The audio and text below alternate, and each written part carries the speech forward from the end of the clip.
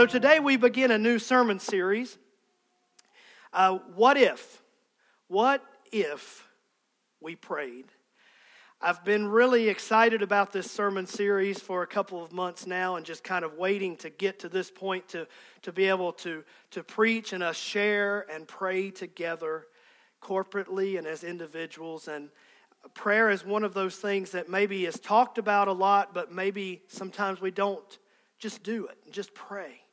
And so I ask us this question today as we begin this series. What if we prayed? What if as an individual we prayed? What if as families we prayed for each other? What if as a church we prayed? What would happen? What would God do in us? What would God do through us? So I was taken to this passage of Scripture that we're going to, over the next several weeks, take it apart piece by piece, if you will. And many of us call this and have referred to this as the Lord's Prayer. And as we read this together, if you want to put it on the screen, Matthew chapter 6, verse 9. Very familiar passage of Scripture to us. But I think if we take it line by line and really look at what Jesus was saying, Jesus would have been a great pastor. He was great in taking so much and putting it into so little. And I could learn from that, couldn't I? Now don't you say amen. I'm long-winded, but he wasn't long-winded. He would take so much and pack it into seemingly so little. And when we start looking into this prayer that is really not that long, but then we just take it piece by piece, we start seeing, oh my goodness, look at what Jesus was teaching and look at what Jesus was saying. So let's read it together, beginning in verse 9. It says, "In this manner, therefore pray, our Father which art in heaven, hallowed be thy name," or your name. "Your kingdom come, thy will be done on earth as it is in heaven. Give us this day our daily bread, and forgive us our debts," or some translations say our trespasses. "Forgive us our trespasses as we forgive those who trespass against us," or those who are our debtors, who have done us wrong. "Lead us not into temptation, but deliver us from evil," or from the evil one. "For thine is the kingdom and the power and the glory forever." They said, "Amen," which is so be it. So I ask us this morning, I start with a question, who's who? Who's who? When I was in high school, one of the big deals was if you would be selected to something that was called Who's Who among high school students. It was such a great honor, such an honor that if you were selected, you got to pay a certain amount of money so they would put you in their publication. What a great honor. Sometimes we think in terms of who's who, of a name in lights, or we think of a headline in the news. But the focus of this prayer that Jesus gave to us, the who, begins with God. The focus, the first part of the Lord's Prayer, the focus begins and places the attention on God and off of us. Now that said something to me because my prayers can be very egocentric if I'm not careful. My prayers can be very me. Now don't get me wrong, God wants us to cast all our cares upon Him. But it's interesting to me that Jesus began this prayer with the attention and the focus placed on God and not on us. I believe that's a good model for each one of us to grab a hold of in our praying. When we begin praying with our focus first and foremost on God, let me say it this way, our attention span, not very long these days, is it? It used to be the generation of the quick clickers. But now we can not just click at home. Now we pull our phones out and we click constantly. And our attention span is here and there and boom, isn't it? Rapid fire. But our attention span, life in general needs to increase. Mine does. But especially in regards to God. Our attention span towards God needs to increase. So I ask us this question as we begin this prayer and as we begin this series. First and foremost, who is God? Who is God? Listen to Revelation 22:13 that John the Revelator wrote it down, but really Jesus Christ himself said it to John. He said, I am the Alpha and the Omega, the beginning and the end, and the first and the last. I ask us this morning, who is God? 1 Timothy 1:17. As Paul was writing a salutation to Timothy, he tries to describe God this way. In verse 17, he says, now to the King eternal, immortal, invisible, to God who is alone. I like that part, who alone is. There is no other God. There is none other. There is only one. He is God. He was called by many names in the Old Testament, Yahweh, Jehovah, El Shaddai, etc., etc. But He is only one God. God alone. And He is wise. And then Paul said, may there be honor and glory forever and ever. Amen. Words are inadequate to describe who God is. My feeble pea-brained mind. Now don't say amen when I say that. My feeble pea-brained mind cannot contain who God is. There is no description that is accurate to define who God is. Now listen this morning, I want to be very careful with this next point. Scripture gives us tremendous insight into who God is. Scripture tells us how we can be saved by God through Jesus Christ. Scripture tells us enough about God to get us through this life. But let me be very careful here. Scripture, even Scripture, this word right here, cannot adequately, fully describe who God is. No book, no literature, no writing could ever describe the greatness and infinity of God.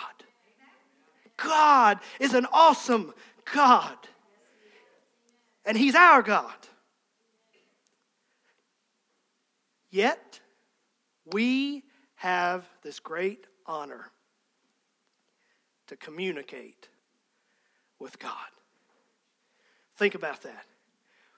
This God, this great God has made a way, access that you and I can talk directly to Him. So let me ask this question. We ask, who is God? Can I ask another question this morning? Who belongs to God? Who belongs to God? This thought of belonging. Have you ever been in a situation or a place where you just didn't feel like you belonged? And you just didn't feel like you connected? It's not fun, is it? Have you ever felt like that you weren't being accepted? But with God, you and I, through Jesus Christ, we can belong. With God, through Jesus Christ, you and I can be accepted in. I thought about it this way when I was thinking about this question, who belongs to God? I began to think about a little boy that is named Logan. And Logan is the son of a youth pastor and his wife in our state. And Logan was adopted. Logan was adopted. You see, now he belongs. You see, now he has been accepted. And when I look at that little boy and I think about that family adopting that little boy, it does something for me, emotionally speaking. When they go to the dollar store, guess where Logan goes? He goes to the dollar store. Why? Because he belongs. Why? Because he's been accepted. Why? Because he's part of the family. When they sit down for dinner at night, guess who sits down at the table with them? That little boy named Logan. Why? Because Logan belongs. Logan has been accepted. Logan has been adopted. When things are going good, Logan is there. When things are not going as well, Logan is there. Why? Logan belongs. Logan has been adopted. Can I preach to you and I this morning? If we know Jesus Christ as our Lord and our Savior, we have been adopted by God. And we can look at this prayer, and when it begins, our Father, I can say, He is my Father. He is my Father. My Abba Father, my Dad. He is mine. I belong to God because of Jesus Christ. Who belongs to God? Whoever comes to God. Let me read some scriptures this morning. 1 John 3:1 says this, behold, what manner of love that the Father has bestowed upon us, that we should be called what? Children of God. Therefore, the world does not know us because it did not know Him. And you might sit here this morning and you say, well, Pastor, I have not been adopted. I cannot say that He is my Father. I cannot begin my praying, our Father. Well, I've got some good news for you. Look at the next scripture, John 14:6. It says this, Jesus said to him, I am the way and the truth and the life. No man comes to the Father except through me. What does that mean for you and I? It means there is an open invitation to be adopted by God through Jesus Christ. You see, adoption is an expensive process. You need lawyers and judges and legal rights and money. But I want to tell you, spiritually speaking, all the debt, all of the legality has been paid by Jesus Christ. And you and I can be adopted into His family. So no wonder when I pray, our Father who art in heaven, I can pray with confidence. Because I belong to Him. Romans 5:8. But God demonstrated His own love toward us in that while we were still sinners, Christ died for us. All right, so we have tried to give a little bit about who God is. We have tried to talk a little bit about who belongs to God. So now I want to turn into some verbs here and some action. And I want to ask us a question this morning. We know who God is. What if we prayed mindful of who God is? What if this year when we prayed, we reminded ourselves who we are praying to? I believe it would revolutionize our praying. The word that I'm looking for right here is confidence. Confidence. When I pray to God, I can fully rely on Him. Not some of the time, not even most of the time, all the time. I can pray with confidence. Numbers 23:19. I love this scripture right here. It says, God is not a man that He should lie. You ever been lied to? Lied to, cheated on. Sounds like a country song. God is not a man that He should lie. You and I, we've all been lied to. We might have lied to a few folks if the truth be known. But God is not a man that He should lie. I've been lied to, you've been lied to, but we've never been lied to by God. Not one time.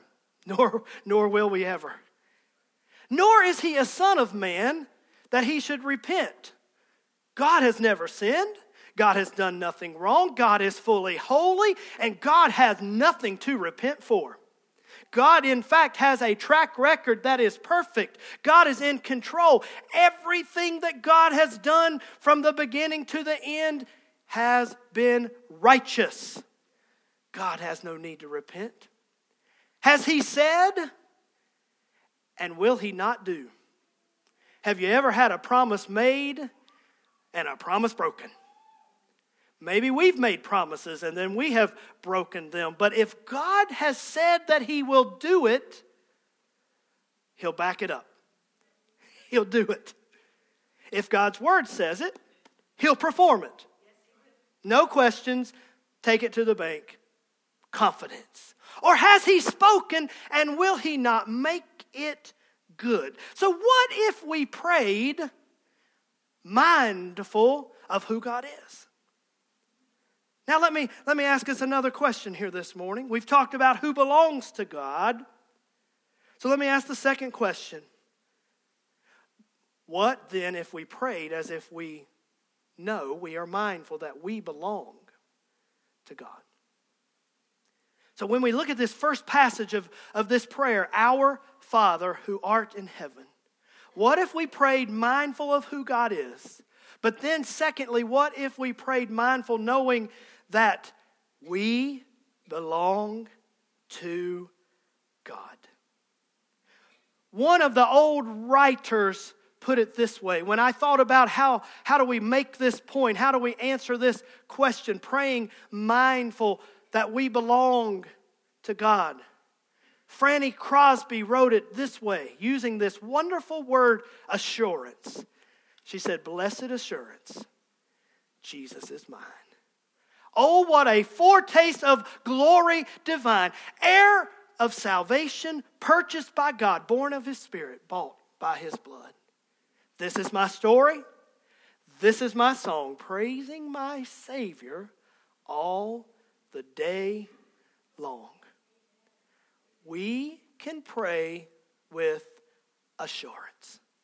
We can pray with assurance. Psalm 18:30. As for God, His way is perfect. I'm talking about assurance. The word of the Lord is proven. Again, I'm talking about assurance. And He is a shield to all who trust in Him. When the things of this world are being thrown at you from any number of directions, in any number of ways, and the trials and the problems and the afflictions that come our way as we live this life, I promise you this, He's a shield. He's a shield to all who trust in Him. Psalm 116:5, the last scripture that I'm going to use this morning. Gracious is the Lord and righteous. Yes, our God is merciful. That scripture did something for me this week when I just, such a little verse. That one word grabbed me, gracious. God is gracious. You say, Pastor, does he love me? He's gracious. Yes, He loves you. Does he still care for me even though the way I have lived my life is not really pleasing to Him? I've done a lot of things that just shouldn't have done and been a lot of places I shouldn't have gone. And I just wonder sometimes, would He love me? I want to tell you, God is gracious. Wow. God is gracious. And if I'm standing here today, if you're sitting here this morning, I just want to tell you, He's gracious. His grace is extended to you. And we all can start again because His mercies are new every morning. Great is thy faithfulness. Great is thy faithfulness, O God, my Father. The Lord is gracious. So from my heart this morning, I say to us, What if we prayed in light of these things? Now, I'll just tell you that might not have been the best sermon you've ever heard in your life, but it sure has been better than Fox News and CNN and headline news. So what if we prayed in light of this good news that we have heard from the Word of God this morning? What if we prayed and said, God, you are so great. God, I belong to you. God, you are gracious and merciful. God, you have a plan for my life. If it means a new beginning, then I step into the new beginning. If it means getting back up, I'm getting up. If it means pressing forward, I'm pressing forward. But wherever I find myself, I find Him. And I find that He is gracious. And He'll never leave me. He'll never forsake me, but He will go with me even until the very end. So last week, we ended 2019 rejoicing together. So I say this morning, how about we begin 2020 praying together? How about it this morning? How about we just spend a little time before we go down and have some biscotti? How about we spend a little time in the presence of the King, who is eternal and is immortal, in the presence of this gracious God, and say, God, I'm not worthy this morning, but by the gift of your Son, I approach your throne. Is that all right this morning? By the gift of the graciousness of the sacrifice paid by Jesus Christ, I approach you this morning. I come before you, our Father. Say that with me, our Father. Oh, let's say it one more time. Our Father. What if we just come to Him this morning and say, you are my Father. Hallowed be thy name. Glory to His name. What if we prayed mindful of who He is and mindful that we are His? That's what I'm going to ask us to do this morning, to begin this year in prayer. Would you stand with me all over this house? We have plenty of time. The crock pots are boiling and the ice is melting. But we have plenty of time to spend in prayer to our Father who is in heaven. Can I just tell you, I have sensed His beautiful presence in this place all morning long.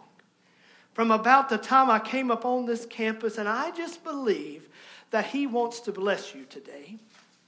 I just believe that He wants to lay His hand upon somebody, maybe many, maybe all of us this morning, and remind us that we are His and He is ours. So I just want to invite you to come and pray this morning. All over this building, can we come around the altar and begin to pray? If you're not comfortable coming and that's all right. Make an altar where you are. Some may want to kneel and pray right where you are, or bow your head at your seat. It's okay. But all that would want to come and pray around the altar, that's okay too. Maybe you want to come and stand before the Lord. You know what? The posture and the place to me doesn't matter this morning. I just believe we ought to pray. How about we just begin to pray all over this building? Let us pray this morning. If you want to come and pray up here, you are welcome. If you want to pray right where you are, pray right where you are. But how about we pray this morning? How about we